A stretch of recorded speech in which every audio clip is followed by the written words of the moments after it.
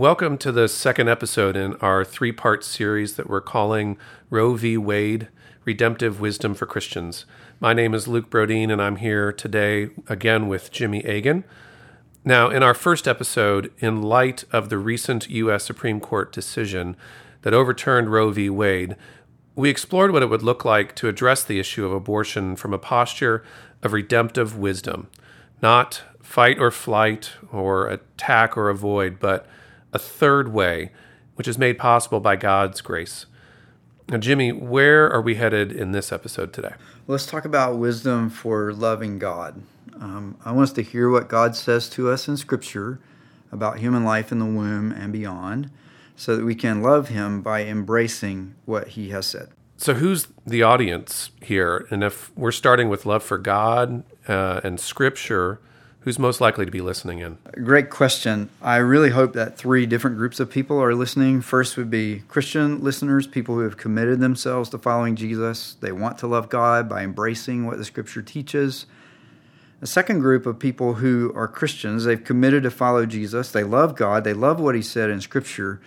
But for whatever reason, they might be reluctant to relate the Bible to the issue of abortion. And then finally, I hope we have some listeners who aren't sure that God is real. They don't know what to make of Jesus, and they aren't sure that the Bible is especially helpful. I hope that all three of those groups are listening and that what they'll hear is honest, loving reflection on issues that are important for every human being. Before we get too far in our discussion today, I think it'd be a good thing for us to define a key term here. Jimmy, can you help define what is abortion? For this conversation, Luke, thank you for asking. Let's define abortion as an intentional act that ends a pregnancy, causing the life of the child in the womb to end. But it's really not that simple, is it? I mean, even defining the term leads to complexity. Yeah, I want to mention a few sources of that complexity. As you already hinted at, it's hard to even give a definition without alienating people. If we say end a pregnancy, some people are offended. Why aren't you saying this is a human child whose life is being ended? But then when we say abortion ends the life of a child in the womb, another group of people may be offended. Why are you biasing the discussion by calling this a child instead of an embryo or a fetus or a pregnancy? Even defining the question can make it hard to have the conversation, and we need to acknowledge that. Secondly, there's a personal element here. Tricia and I lost a child through miscarriage. 25 years later, she still remembers how jarring it was when a medical professional described this as a spontaneous abortion. In everyday conversation, the word abortion implies intentional action, but as that phrase used in that context indicated, sometimes that isn't implied. So we have to be clear how we're defining the term, and we also have to recognize that language has a deep, deep impact on people. Finally, let me give an example using the name of our city, Atlanta. The word Atlanta refers to a city, but over time, that word comes to have some deep associations. For many of us, it's home. It represents friendship, family. It might represent frustration with traffic, happy memories, hard memories, some mixture of both. The word abortion is like that. It refers to a particular kind of action, but it can also carry really strong associations. So in our minds, the word abortion can be associated with legal questions, constitutional questions, politics, public policy, economic pressures, social pressures that factor into pregnancy and parenting. And that word can be associated with painful personal memories. So we're using it in our conversation today to refer to that kind of action, but we have to recognize that it often brings in its wake a lot of other associations. Now, it would be really, really hard to tackle all of these topics in one sitting. But is there one of those that you want to speak to specifically? Yeah, so one of the things that can be associated with just the mention of abortion is pain. And as a pastor, I'd just like to take a moment to speak to that. If anybody hearing this is experiencing grief because you've lost a child, maybe even grief because you've lost a child through abortion, Maybe you're experiencing disappointment of not being able to have children, guilt or shame over having an abortion, or over failing to support a pregnant friend or family member in a time of need. I just want to remember together a promise that we talked about in our previous episode from James chapter 4, verse 6. God gives greater grace. His grace is greater than our pain, greater than our disappointment, our guilt, our shame. That doesn't minimize our sorrows and pain or shrink them down to nothing. It just magnifies His grace. Because of Jesus, there is real healing, real forgiveness, and real comfort for real people. That's really helpful. It's really good to have that reminder from Scripture that God promises to be with us into our pain. Now, what does God have to say about the act of abortion itself? I'm just going to state what I find to be a good summary principle to capture Scripture's teaching. Life in the womb is human life, and therefore it should be cherished and protected. There are lots of other issues that we would want to think about around this. What's the proper relationship between this biblical principle and public policy? What do we do about the most difficult cases where there's danger to the life of the mother, rape or incest? What are the implications of this biblical principle for the actions that the Christian community ought to take? Those are really important questions, but for today, I'd like us just to stay focused on this fundamental principle. Life in the womb is human life, and therefore it should be cherished and protected, because we won't get those other nuances right until we're clear on this starting point. Okay, so let me restate this principle again that you've just said. That life in the womb is human life, and therefore it should be cherished and protected. Now, what evidence from Scripture points to that conclusion? I'd like to talk about three key arguments. The first is from the very beginning of Scripture, Genesis chapters 1 and 2, what I'll call the architect of life argument. God is this designer creating the perfect environment for life to flourish. And Genesis portrays him as using his kingly power, wisdom, and skill to design a world that promotes life-giving love.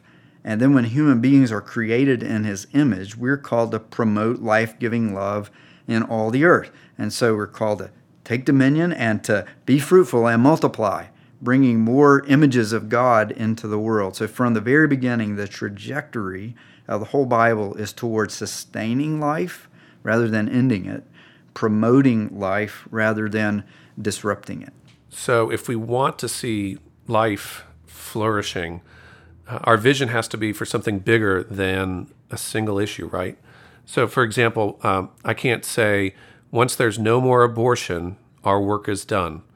Or once this law is passed or that law is overturned, we're good. Right. And I think some people misunderstand the Christian perspective here. We need to make sure that we share God's vision, which includes helping human lives in the womb to flourish, but it also includes helping every human life to flourish. This is a vision that's too big for us to accomplish without God's grace, and it also speaks to a common objection to a Christian position here that says, well, you really only are pro-birth. You're not really pro-life. And I know of one ministry that offsets this by, their slogan is, we stand for the whole life of every human. And I think that reflects biblical wisdom in a really good way. Okay, so what's the next way that we can love God by embracing what His Word teaches us on this area? This is what I'll call the continuity of life argument. Scripture uses the same kind of language to describe human life, whether it's in the womb or out of the womb. So, for example, from the Old Testament, Genesis chapter 4, verse 1 says that Eve conceives and gives birth to a son, Cain, and she says, I have gotten a man. The word used is ish, which means human being. I've gotten a man with the help of the Lord. She conceived, she gave birth, and she's talking about this whole process in terms of God giving her a human child. The implication is that the whole process involved a child who is human from conception to birth. And then in the New Testament, we could see a similar example from Luke chapter 1. This is an encounter between Elizabeth, the mother of John the Baptist, and Mary, the mother of Jesus. And we read, verse 41, that when Elizabeth heard the greeting of Mary, the baby leaped in her womb. It describes John the Baptist in his mother's womb as a baby, an infant. The Greek word is brephos. And it's the same word you would use to describe a baby being held in the arms of a mother or nursing at the mother's breast. Notice how natural this is throughout the Bible. There aren't long explanations or arguments. Luke doesn't have to pause and say, I can call that a baby because it's human life inside the womb. It's just natural for the biblical writers reflecting the heart of God to use exactly the same vocabulary to describe a human life in the womb and a human life out of the womb. Words like human and baby. So, Jimmy, it sounds like you believe this has some pretty important implications, don't you? I do. An argument in favor of abortion will typically say, well, there is life in the womb. Nobody denies that. And it belongs to the human species. We can't deny that. But it isn't a human person. It's an embryo or a fetus.